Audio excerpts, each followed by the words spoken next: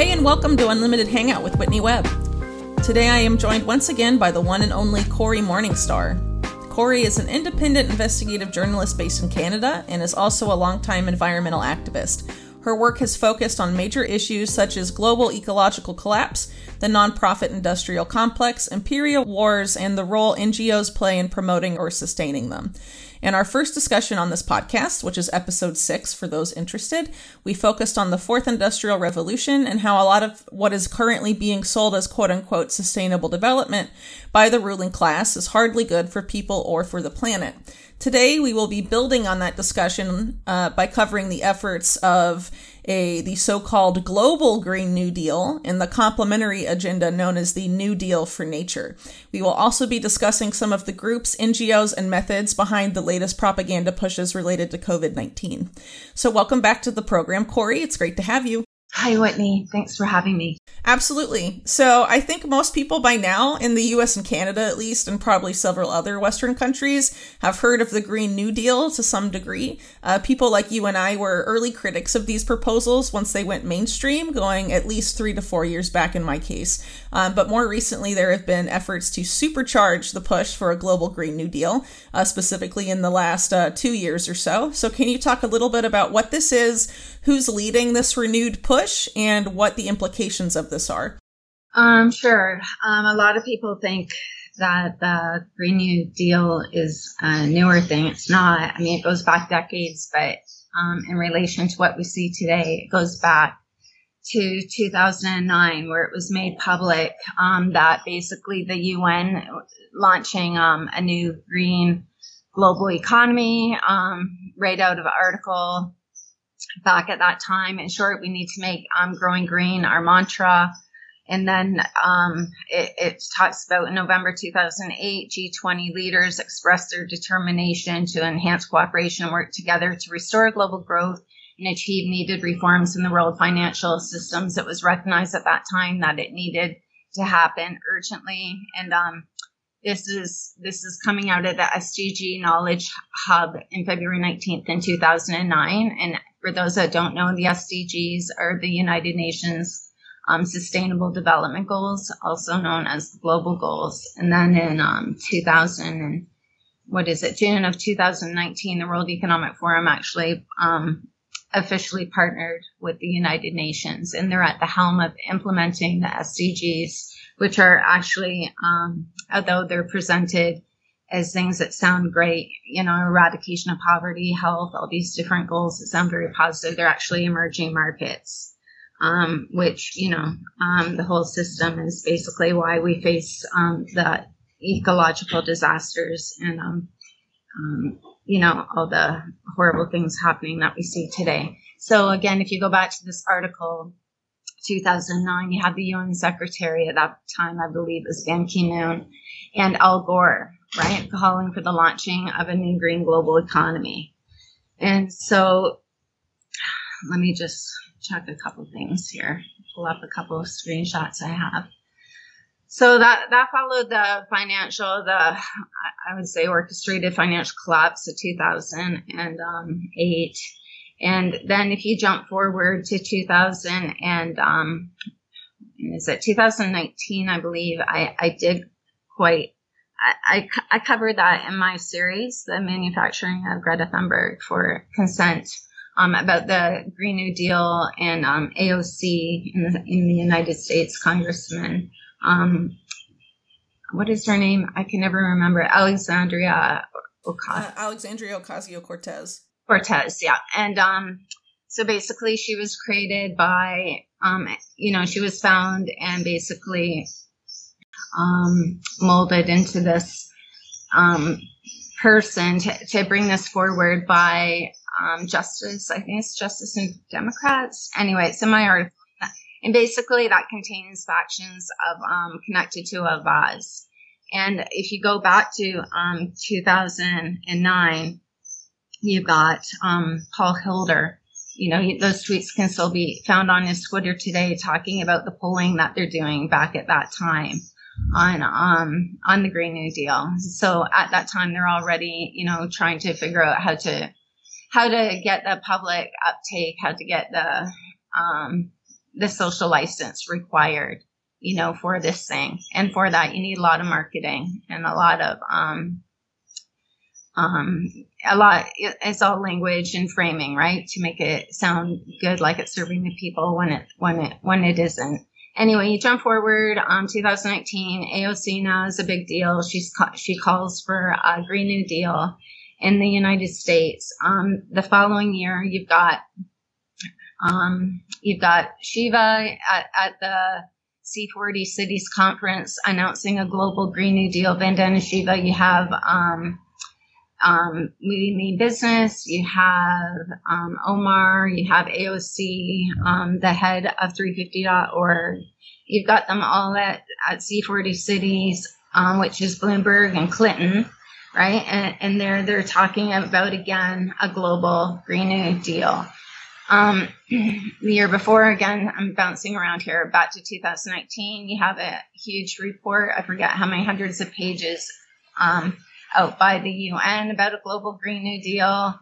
At the same time, you've got Europe, you've got people connected to the European Union and the World Economic Forum, talking about the Green New Deal. So basically what I'm getting at, you can call it the Build Back Better, you can call it Green New Deal, you can call it the Great Reset, you can call it whatever you want, but what it actually is it's all in the same. It's the building of trying to obtain the social license to further continue a whole entire restructuring of the global economy, social restructuring, financial restructuring, like the entire thing restructured, to basically secure the ruling class and secure their power, and actually not only secure it, but expand it. And so that's what we're seeing from, we're being hit on all sides by different framing and different language and different campaigns, but it's all for one thing. And it's to ensure the people that have all the wealth maintain it, and the people that have all the power maintain it at the expense of the impoverished in the natural world. Right. So one of these newer groups that launched pushing for a global Green New Deal, I think just launched a couple months ago. It's called the Global Alliance for a Green New Deal.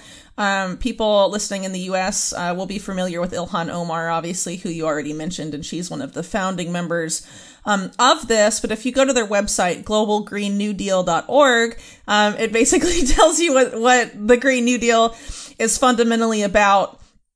And, it says it consists of two main strands, right? The first one is the redesign of national and international financial systems.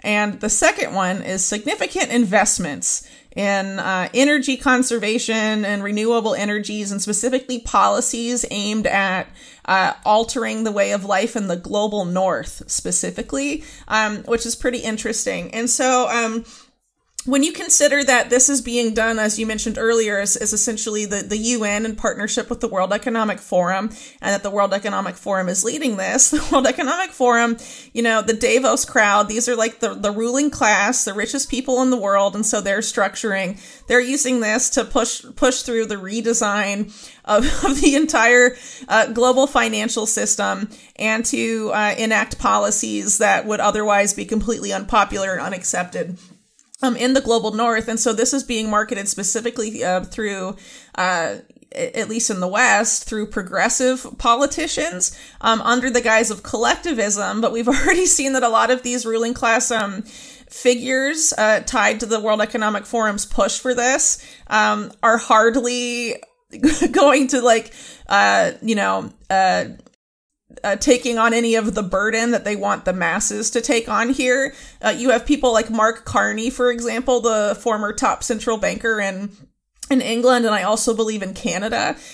He's now the UN envoy for climate change, and there's all these quotes of his recently talking about, essentially that private venture capital is going to lead this and all of this stuff, and the bankers are going to lead this, whole green new revolution or whatever you want to call it.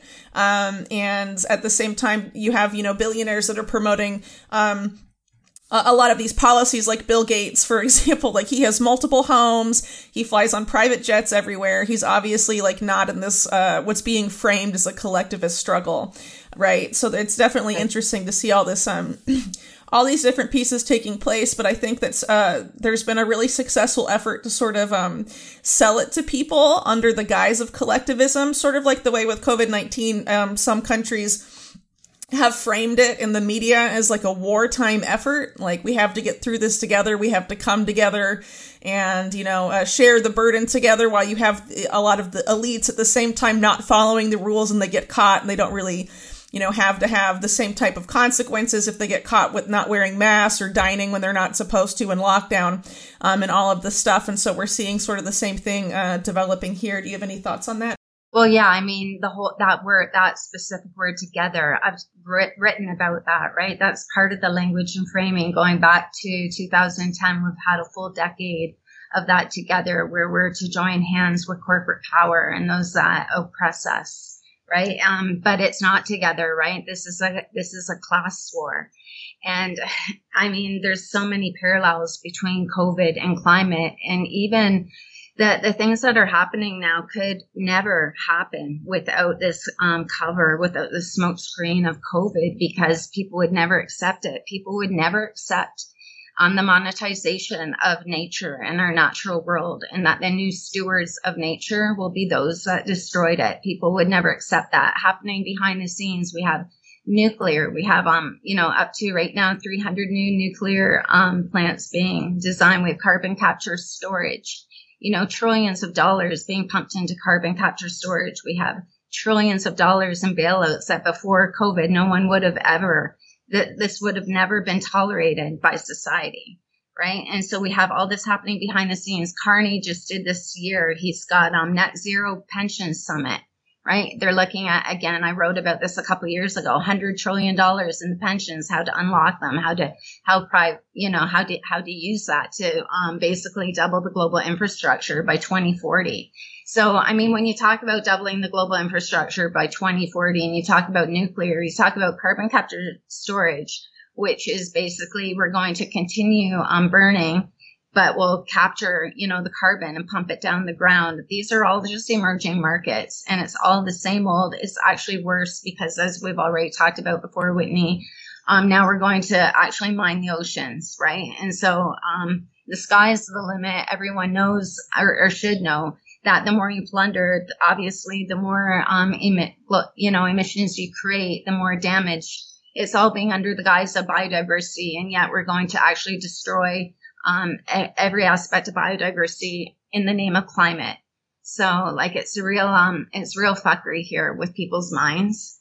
And yeah, and what else is Carney doing? There's huge uptake right now in carbon markets happening again. I mean, years ago there was quite a bit of resistance against carbon markets, but actually that's happening now behind the scenes in a massive way, massive. And not being talked about. I mean, it's actually so convenient that everyone's hypnotized by the whole COVID narrative, and all this stuff is just happening with no dissent whatsoever. Coming up to COP26, the financialization of nature coming up right into that. A big part of this is on the bioengineering economy, biotech, and you have a part of the draft that was just put out last month for the convention coming up in China in October, where all this is supposed to be basically agreed upon. And part of that document is the digital sequence information on gene editing.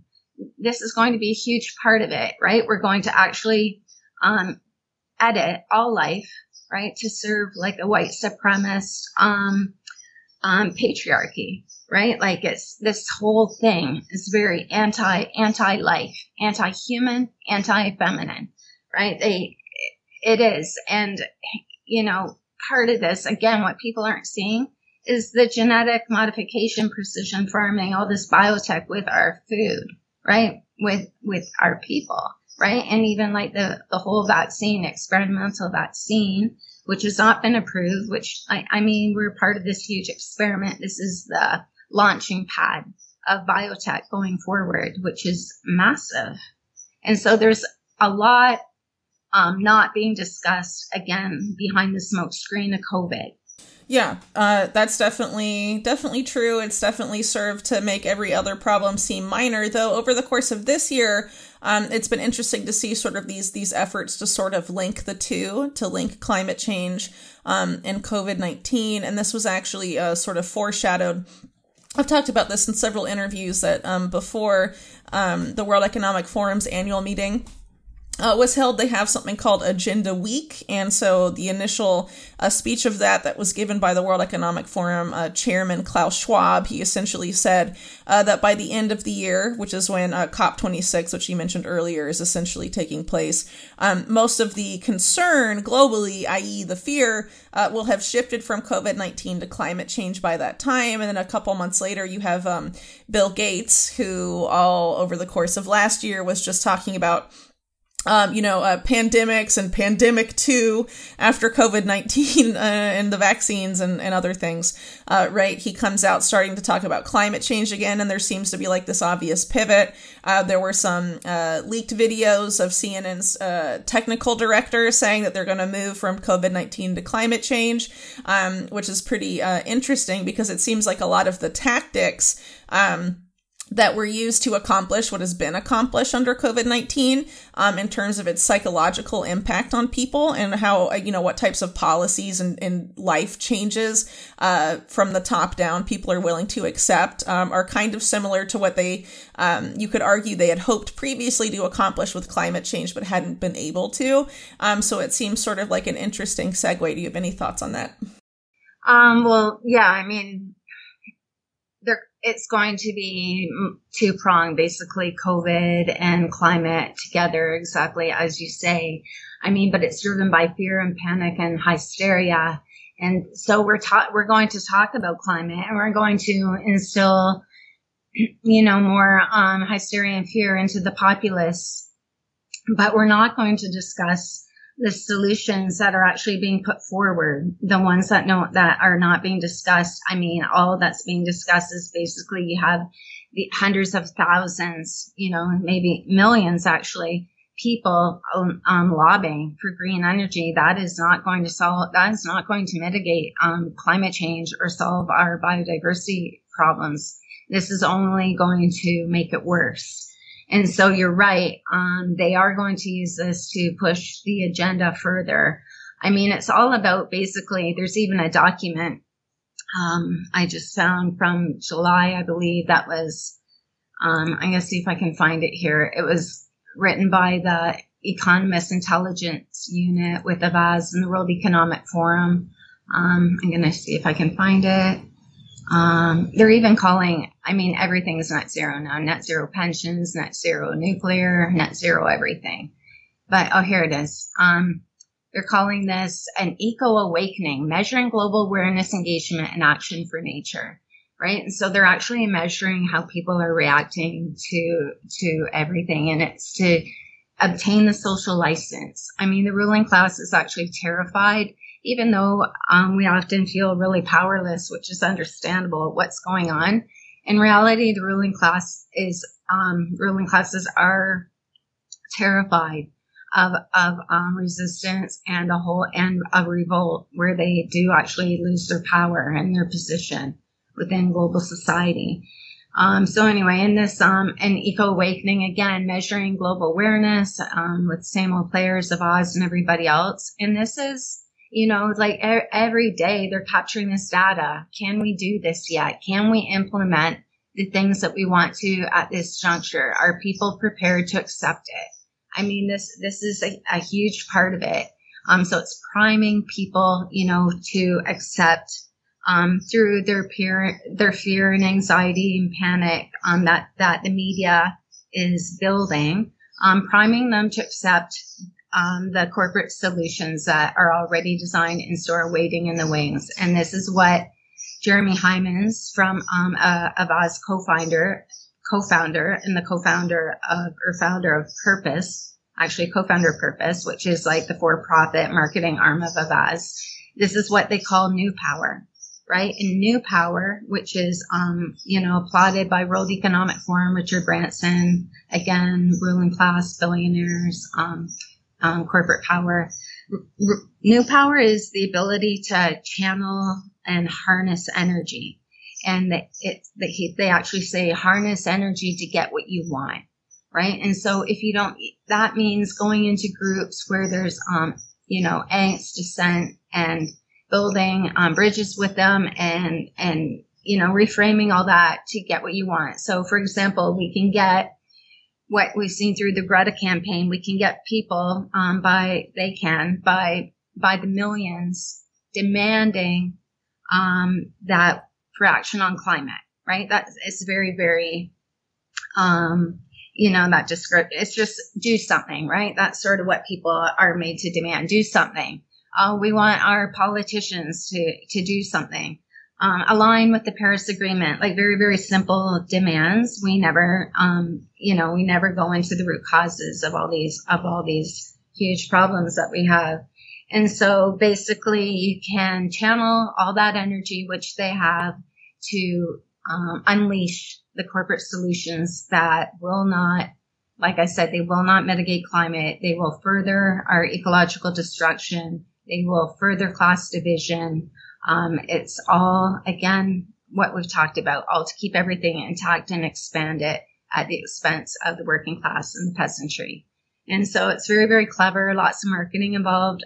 They have, they put trillions of dollars actually into the nonprofit industrial complex, which serves as an instrument, right, of empire and ruling class. And it's really difficult to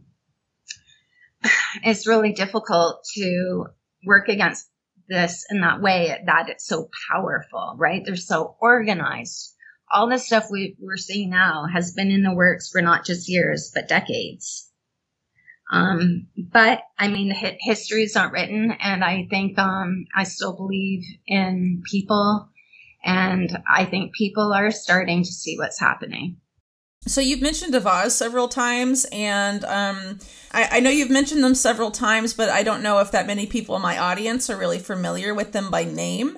I think it would be helpful maybe if you could give an overview of Avaaz and how they're not just evolved with this agenda, but also have ties, for example, to Syrian war propaganda, for example, and imperialism, things like that. So any chance you could give a brief overview of who they are and why they're important? Yeah, I've written a lot about Avaaz, but not a lot in the past few years, although I do have pieces that are not finished yet that I will finish at some point. Avaaz is really, really embedded within empire and ruling classes. I mean, all the founders came out of McKinsey. Anyone that doesn't know who McKinsey is, that's a partner is a strategic partner of the World Economic Forum, and it's a founding partner of the World Economic Forum Center for the Fourth Industrial Revolutions that are setting up all over the globe. So McKinsey is very, very important. I mean, in Ontario, McKinsey is actually at the helm of the whole pandemic structure. So we have McKinsey at the helm, and meanwhile, so here's McKinsey, who's supposed to take care about our health, and at the same time, this year, they're settling for billions of dollars in the role of the opioid crisis that is ongoing and the deaths of millions of people, right? So just the irony here and what's lost, right, on people is actually astounding. But Avaaz, again, they all came out of McKinsey. If you go back to 2007, actually, the founder of Avaaz, Rikin Patel, he wrote a paper for the Gates Foundation. It's called something like Cellular Savior. And it's basically advising the Gates Foundation, about this huge, massive opportunity coming. I mean, through that cell phone right now, the smartphone is actually the foundation of the whole Fourth Industrial Revolution architecture at this moment in time. That's, it's been said that the Fourth Industrial Revolution will run through the phone, right, as the conduit. For now, I mean, later it will be embedded into humans. There will be different forms that connect us to this whole, virtual existence. But yeah, Vaz is right in there, part of the United Nations. What more can I say about it? They, from the beginning, they had built a huge audience. I think it was launched in 2007 or 2008. Before they were members of, they held different positions within governments, and they were sort of positioned around the world in the global south, these different, attached to the World Bank. Anyway, it's presented like everything, right? It has this beautiful veneer of holistic, like color and sensory. It's people, when they click on these petitions and that, they think they're doing something good. But it's just branding, right? And I don't know, they've just been really, really instrumental. I mean, even We Mean Business, which is a huge part of all this. They're Callum Grieve, who's the creator of the Climate Group, and he's named as a founder of We Mean Business by the World Wildlife Fund. He is right behind Greta Thunberg and has been since day one, as well as Al Gore's group, the Climate Reality Group, right? Also was in a phone conversation with Greta Thunberg months before she was discovered, quote unquote discovered on the sidewalk with a film crew sitting there to film it. So Vaz has been involved with not only destroying sovereign targeted states, right, such as Libya, countries. They tried to overthrow Bolivia. They were involved in that. They were involved in trying to put a no-fly zone over Syria. They had people in Syria. I mean, Vaz is just one of the worst imperialist NGOs actually in existence.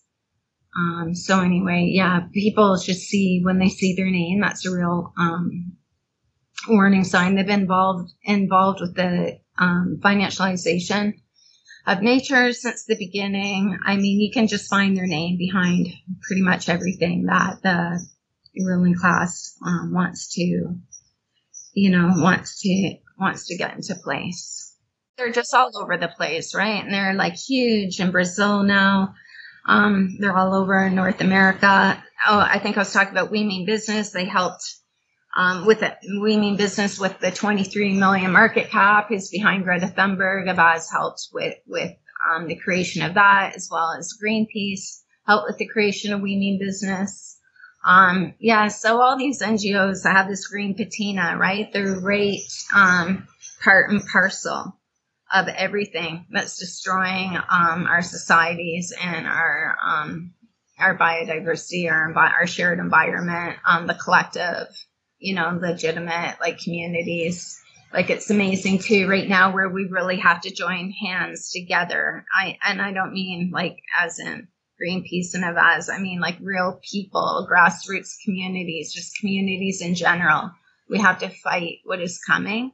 And now they're succeeding and having everyone terrified of one another, right? And we've all become dirty contagions, and everyone's in fear of each other. I mean, it's pretty stunning how successful that they are, right? When it comes to colonizing our minds. Well, speaking of that, I want to go over some of these NGOs because, some like the World Wildlife, I guess it's fund or foundation, I forget exactly, but the WWF, it has the panda logo, everyone knows it. A lot of people just associate that they must be doing good because they have, this extensive decades-long PR about what their organization is, right?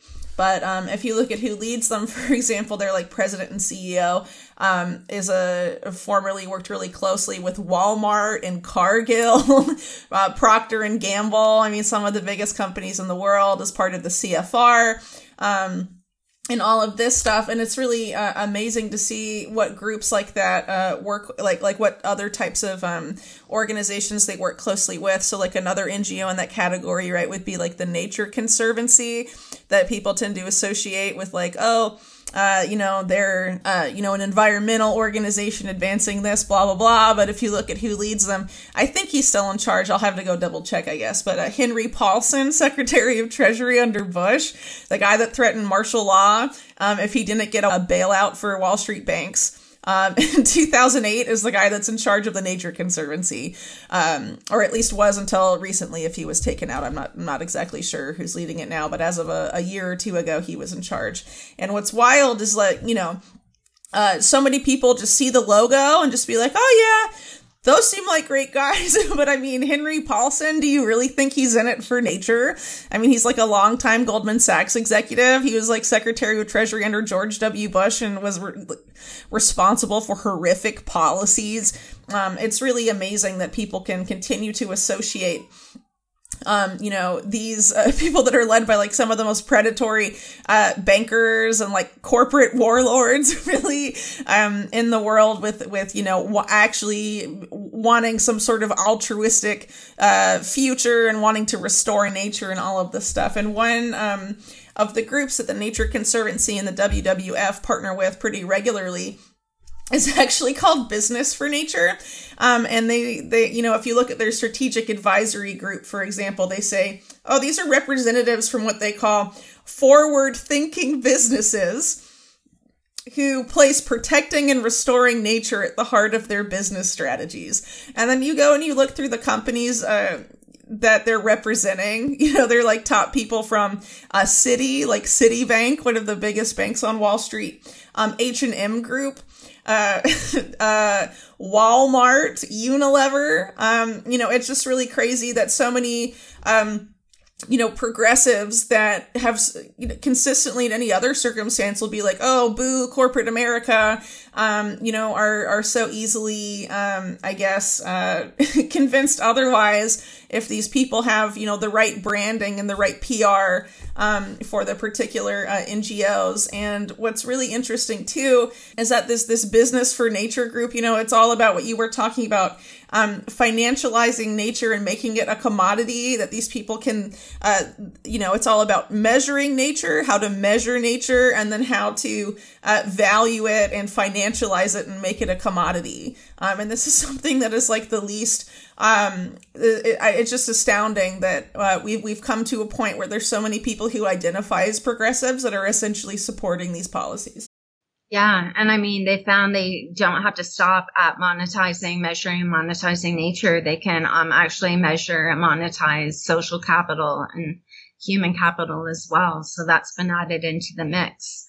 I'm going to see if I can find it right here. So Clive Spash, who's an economist, he writes, human health, education, and population are also to be monetized and treated like man-made capital.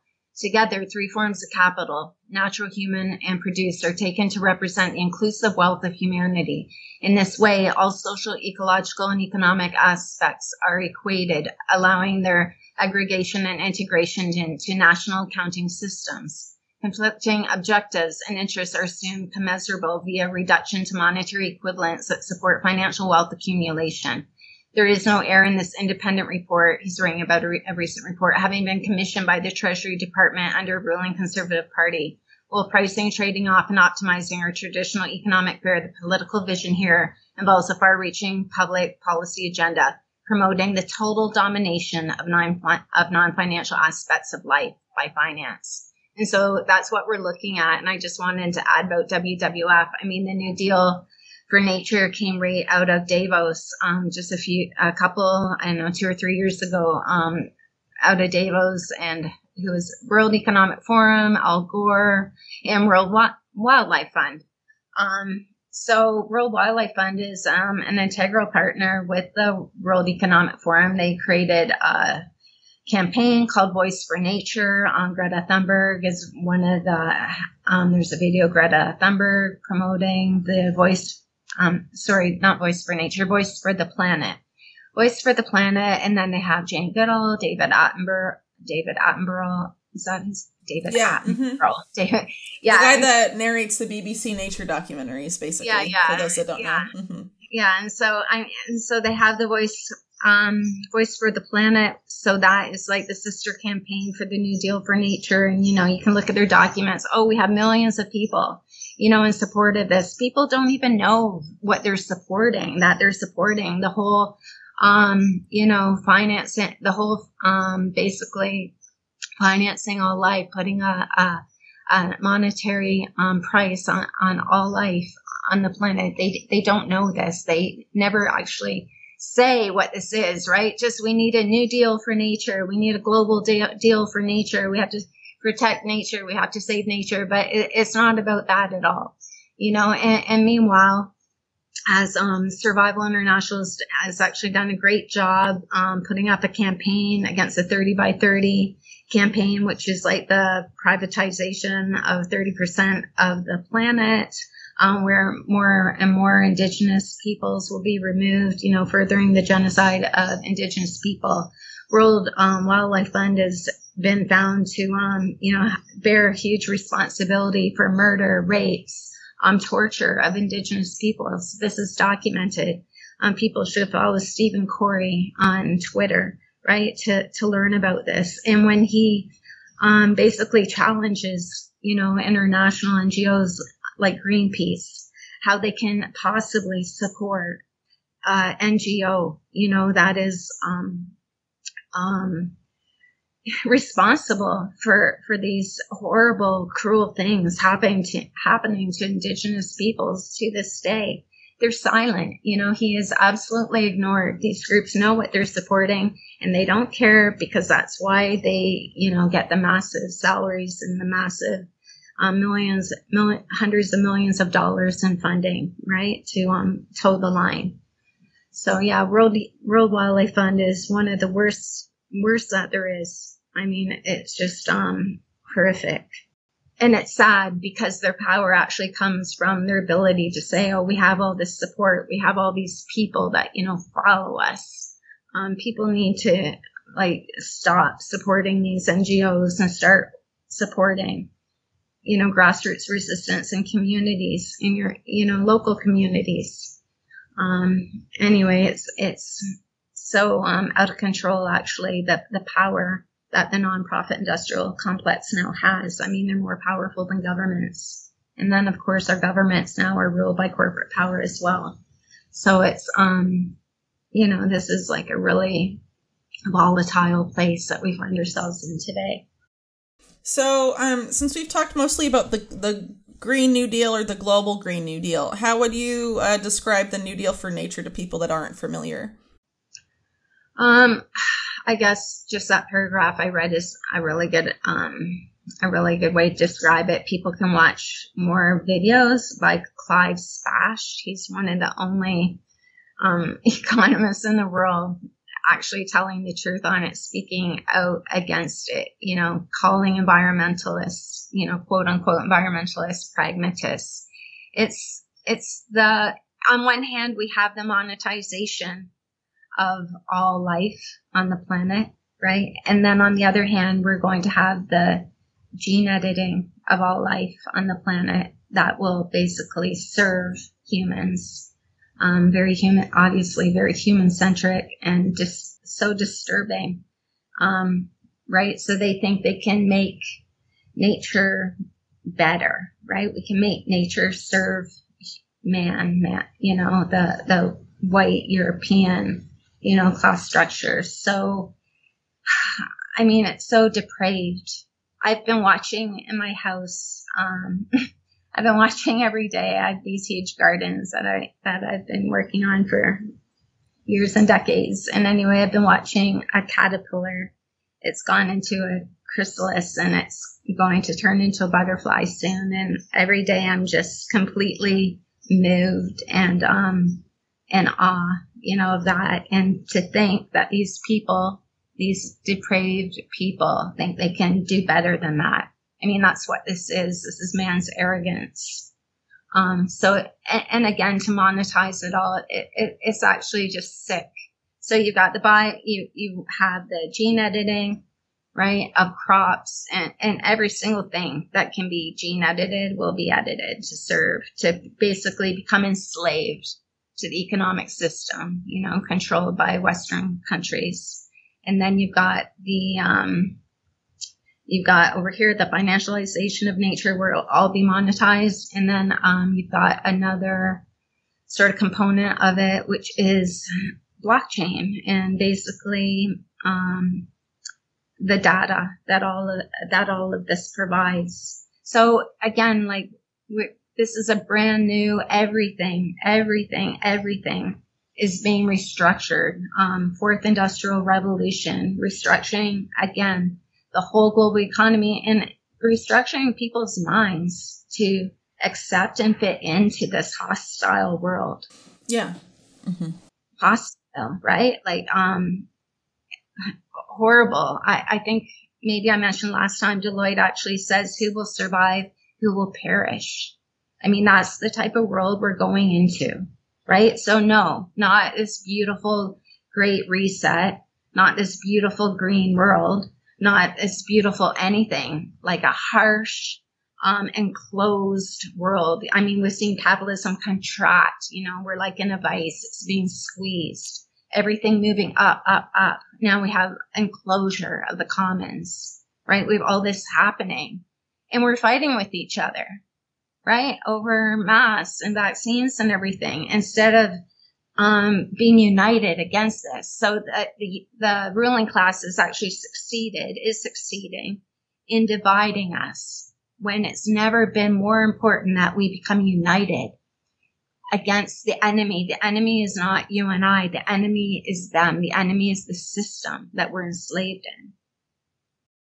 So one of the ways that the New Deal for Nature describes itself, it talks a lot about stopping, completely halting habitat loss and drastically reducing economic activity and things like that. Do you foresee that being used as a way to sort of force people or to justify policies that are aimed at forcing people off of rural properties or even suburban properties and into smart cities? Well, yeah, I do think that. I do think that's the way it's going to go, basically, I think they said I read in white paper, by 2050, 80% of the population will live in the cities. So what does that mean for Indigenous peoples? So what we see now, it's just like carbon markets in red, where forests now, they've pushed the Indigenous peoples out. They've burned down villages, burned down their homes, get them out. Oh, sorry, you can't be here. We're protecting it, right? Well, there's Indigenous peoples, 5% remaining on the planet, I believe. They have protected, I think it's around 95% of biodiversity. And so this is just fucking crazy. And it's all, again, language and framing and these campaigns that are fiction, they're storytelling. So yeah, we will be pushed into cities. The genocide of Indigenous peoples will be lost. And another thing I think it achieves by basically, protecting and closing, which will be all traded on Wall Street, all this stuff, all these natural areas and visited probably by rich vacations made into, tourist, set up tourism for like the super rich to come in and stay in beautiful settings and that. It'll all be for the rich, for their exclusive playgrounds.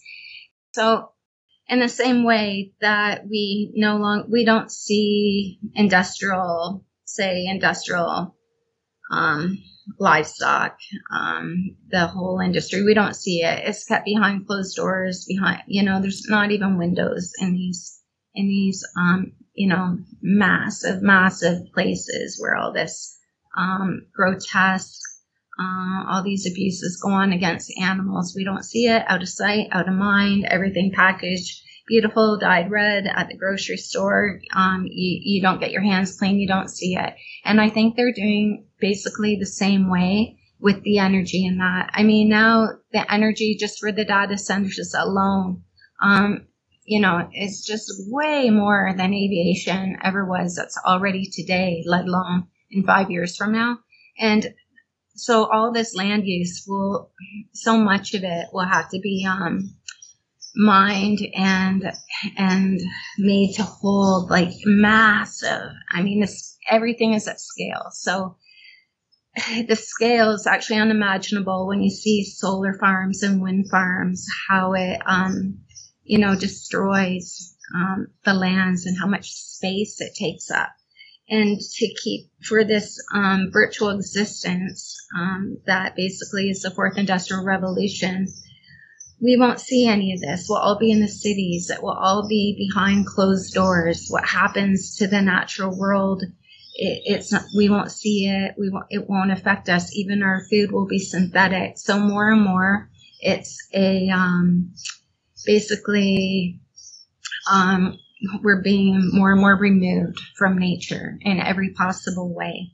And I think that allows, everything going forward to happen, right? People won't see that. I mean, people are starting to not, you know what I mean?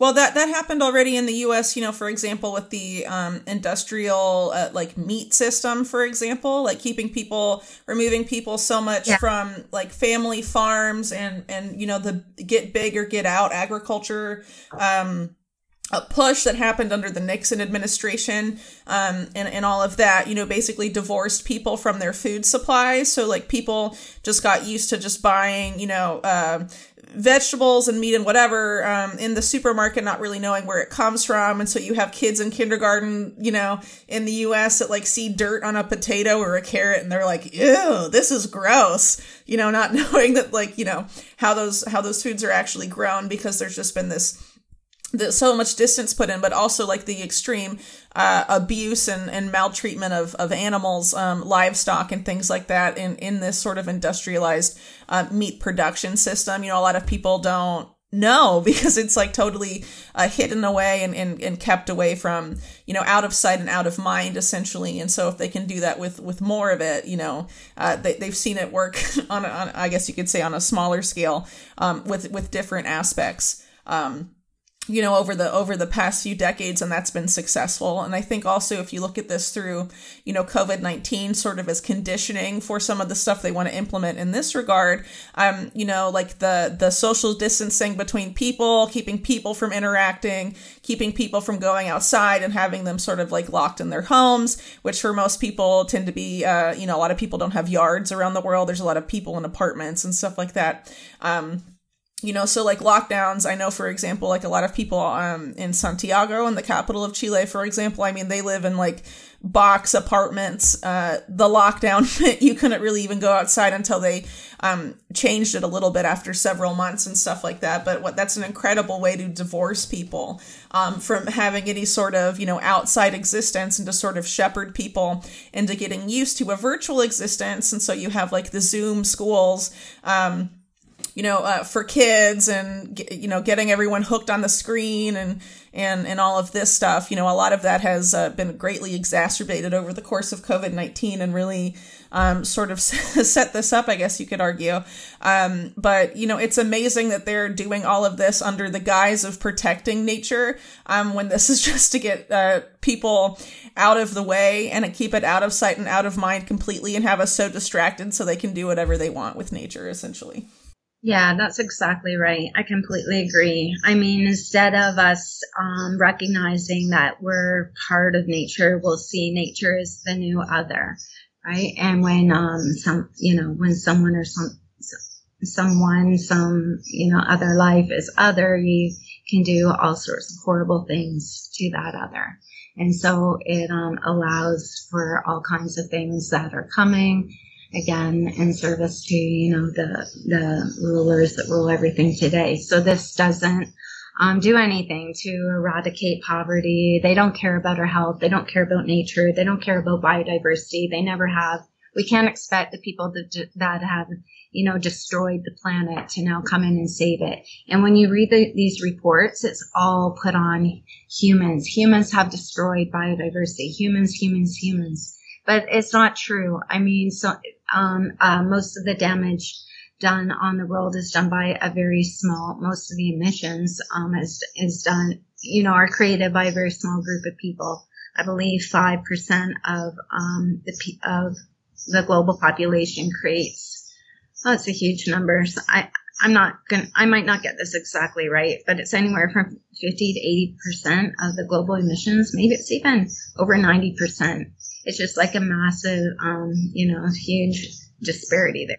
Yeah, it's definitely a small number of corporations, most of which also don't pay taxes and probably wouldn't pay taxes under the new restructuring of this economy anyway, because they can buy all these offsets. That's essentially how carbon markets allow them to wiggle their way out of any sort of responsibility even then. And I think a useful way for looking at this situation that might help sort of pry people that are sort of stuck in this paradigm out of it is to remember back to things like the TPP, for example, the Trans-Pacific Partnership, and how there was this push there to essentially eliminate public laws and have them essentially replaced with like offshore corporate courts that corporations could sue and say that a particular government law was infringing on their profit margin, and then that would be decided in offshore courts controlled by the corporations, and they could essentially become the new government that way and restructure things however they wanted. That way there's obviously like a long-standing effort to have corporations become the new government. And so, what we're seeing with like the World Economic Forum, which is, nominally they say, they're about advancing public-private partnership. They're leading this hand in hand with like the central bankers, the private bankers. That's who is really like pushing this agenda forward. And you just have to look at their track record to know what these people actually plan to do. And it doesn't really matter what they say or how good their PR is, or any of this stuff. I mean, you have to look at their actions and not their words. And, I really hope people at the end of the day don't continue to be so gullible about these people and their intentions, when it's quite clear that, they clearly view their privileged position in the current status quo as threatened if they actually allow there to be any agency of the vast majority of people. And so they're taking matters into their own hands through, different campaigns, I guess you could call it, to remake society so they don't have to worry about their position in the status quo being challenged anymore, and they can entrench it even further. And I think that's essentially what we're talking about here. Yeah, and as you basically in your introduction, you sort of nailed it. I mean, we'll do that. We're being basically manipulated to believe, it's some sort of patriotic movement where we'll do this, to save the natural world. We're going to allow, these fascist measures to be in place because, we're patriots, or we're saving the climate and all this stuff. And yeah, it's just, again, framing, storytelling, language. It's just so not true. It's so not true. I mean, most people are held hostage, right? We're enslaved in the system. This is not the system that we created. It's not a system that serves people. Right. So yeah, anyway, it's getting really frightening. I mean, for them, it's all coming together just as they've wanted it to thus far. That doesn't mean it can't be that we can't stop it. But this is a long-term project that's coming into that we're seeing now rolled out.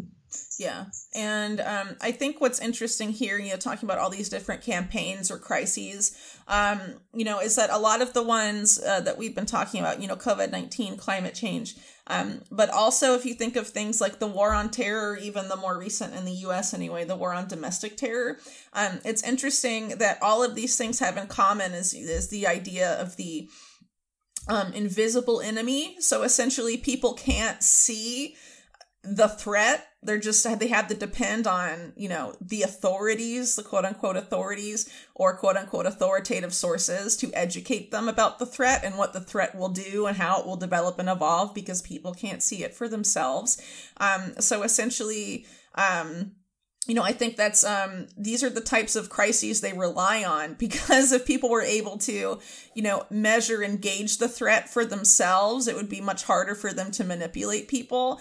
So they tend to rely on things that are sort of like, beyond the sort of where most people operate to a significant degree, so that people have to rely on them for all the information and thus all of the solutions. So regardless of whether, those solutions are needed or not, you're basically placing your trust in these authorities. And if these authorities, right, in the case of governments around the world, specifically, like the US government, just as an example, has like a horrendous track record of lying about everything, insane wars, doing like all these awful things to governments abroad, covertly and overtly, and all of this. If these are the people that you want to keep trusting after, things like the war on terror and all of this stuff, to tell you what's what. I mean, I don't really know how to break people, out of that anymore. But obviously the use of fear is fundamental here and drives people to look to authority to it. But it's just interesting to me to see the commonality here of the threat or the force or the enemy force or whatever. In a lot of these cases where there's these like sweeping campaigns that change our way of life, take away our rights and all of this stuff, tend to all be about an enemy that the average person can't, know on their own, essentially, because they're like invisible. No, I completely agree with you. I mean, I actually did a couple of threads probably within maybe when this whole COVID thing started on fear and how it's utilized, by the ruling class to further their agendas and how powerful it is. I mean, if you go back even to, I think it was that very same meeting at Davos where Greta was basically introduced to the world at the forum, and that actually was that whole summit was about the fourth industrial revolution, right? Led by Mark Benioff, Salesforce, owner of Time. He's the trustee at the Center for the Fourth Industrial Revolution in San Francisco. If you go back to that, even, if people remember now, our house is on fire. I want you to panic. I want you to panic, right? I mean, it's right there. They want us to panic. If we panic, we'll accept their quote unquote solutions, right? Which as we've discussed, will only further our ecological problems, which are severe, right? They're actually severe. I used to write a lot about climate change, and I actually had to change my course of writing because I realized, again, like what the NGOs and the nonprofit industrial complex and in tandem with media had done. They had created a way of thinking that now people are prepared to sacrifice our natural world in the name of climate, right? And you see that with the amount of energy, the amount of global infrastructure, right? Again, doubling by 2040. You see that people now think that's a fix to actually sacrifice our natural world to save climate. It doesn't even make sense, right? And basically that's what's been embraced, this idea that, and so I had to get away from that, realizing that people we're no longer, protecting, fighting, right?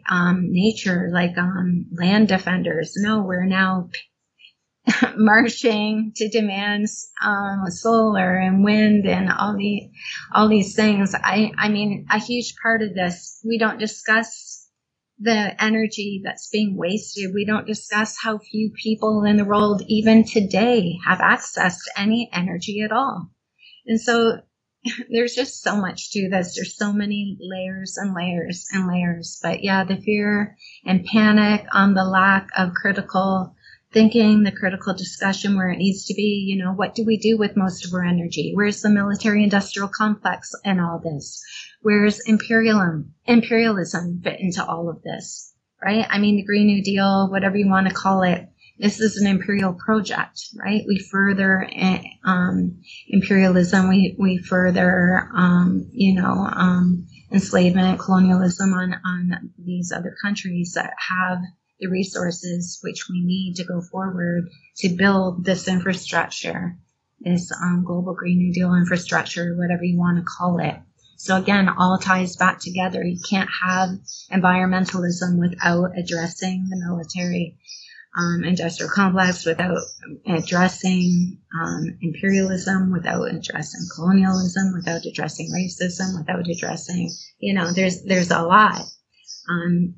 There's a lot that comes into this. And so we have to start framing these things ourselves instead of being manipulated into, what you said, believing or accepting the narratives that come from the top down.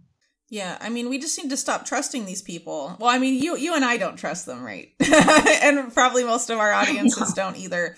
But it's just amazing that how they can, manufacture certain figures, like AOC and Greta Thunberg being among them, right? That then are able to act as vehicles for trust, even though they're sort of like front people, for interests that people wouldn't trust if they were very public about who's behind it, or who's behind these policies and agendas, who they are, and all of that,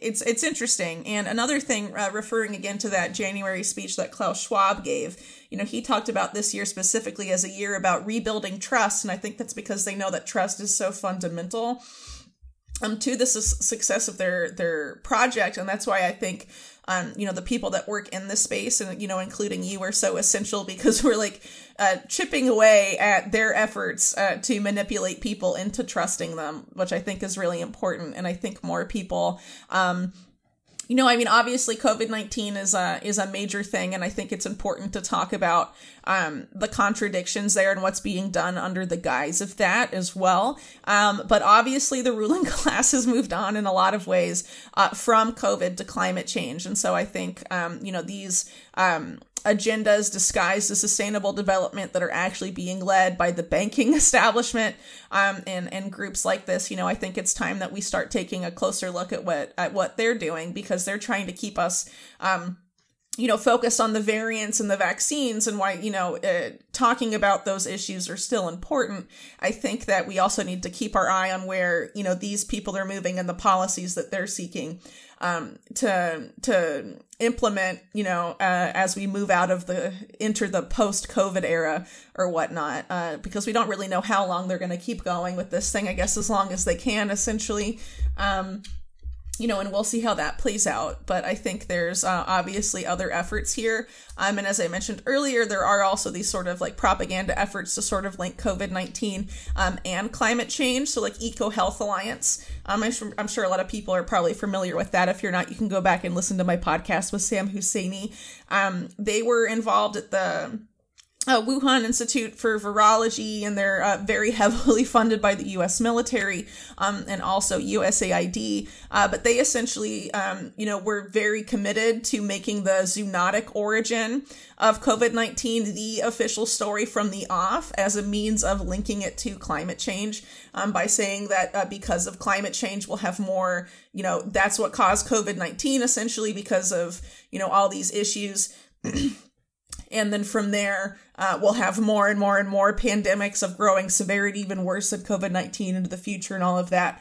And I think that's a key narrative for them to build upon. So it's just kind of interesting how all these different agendas are coming together. Yeah.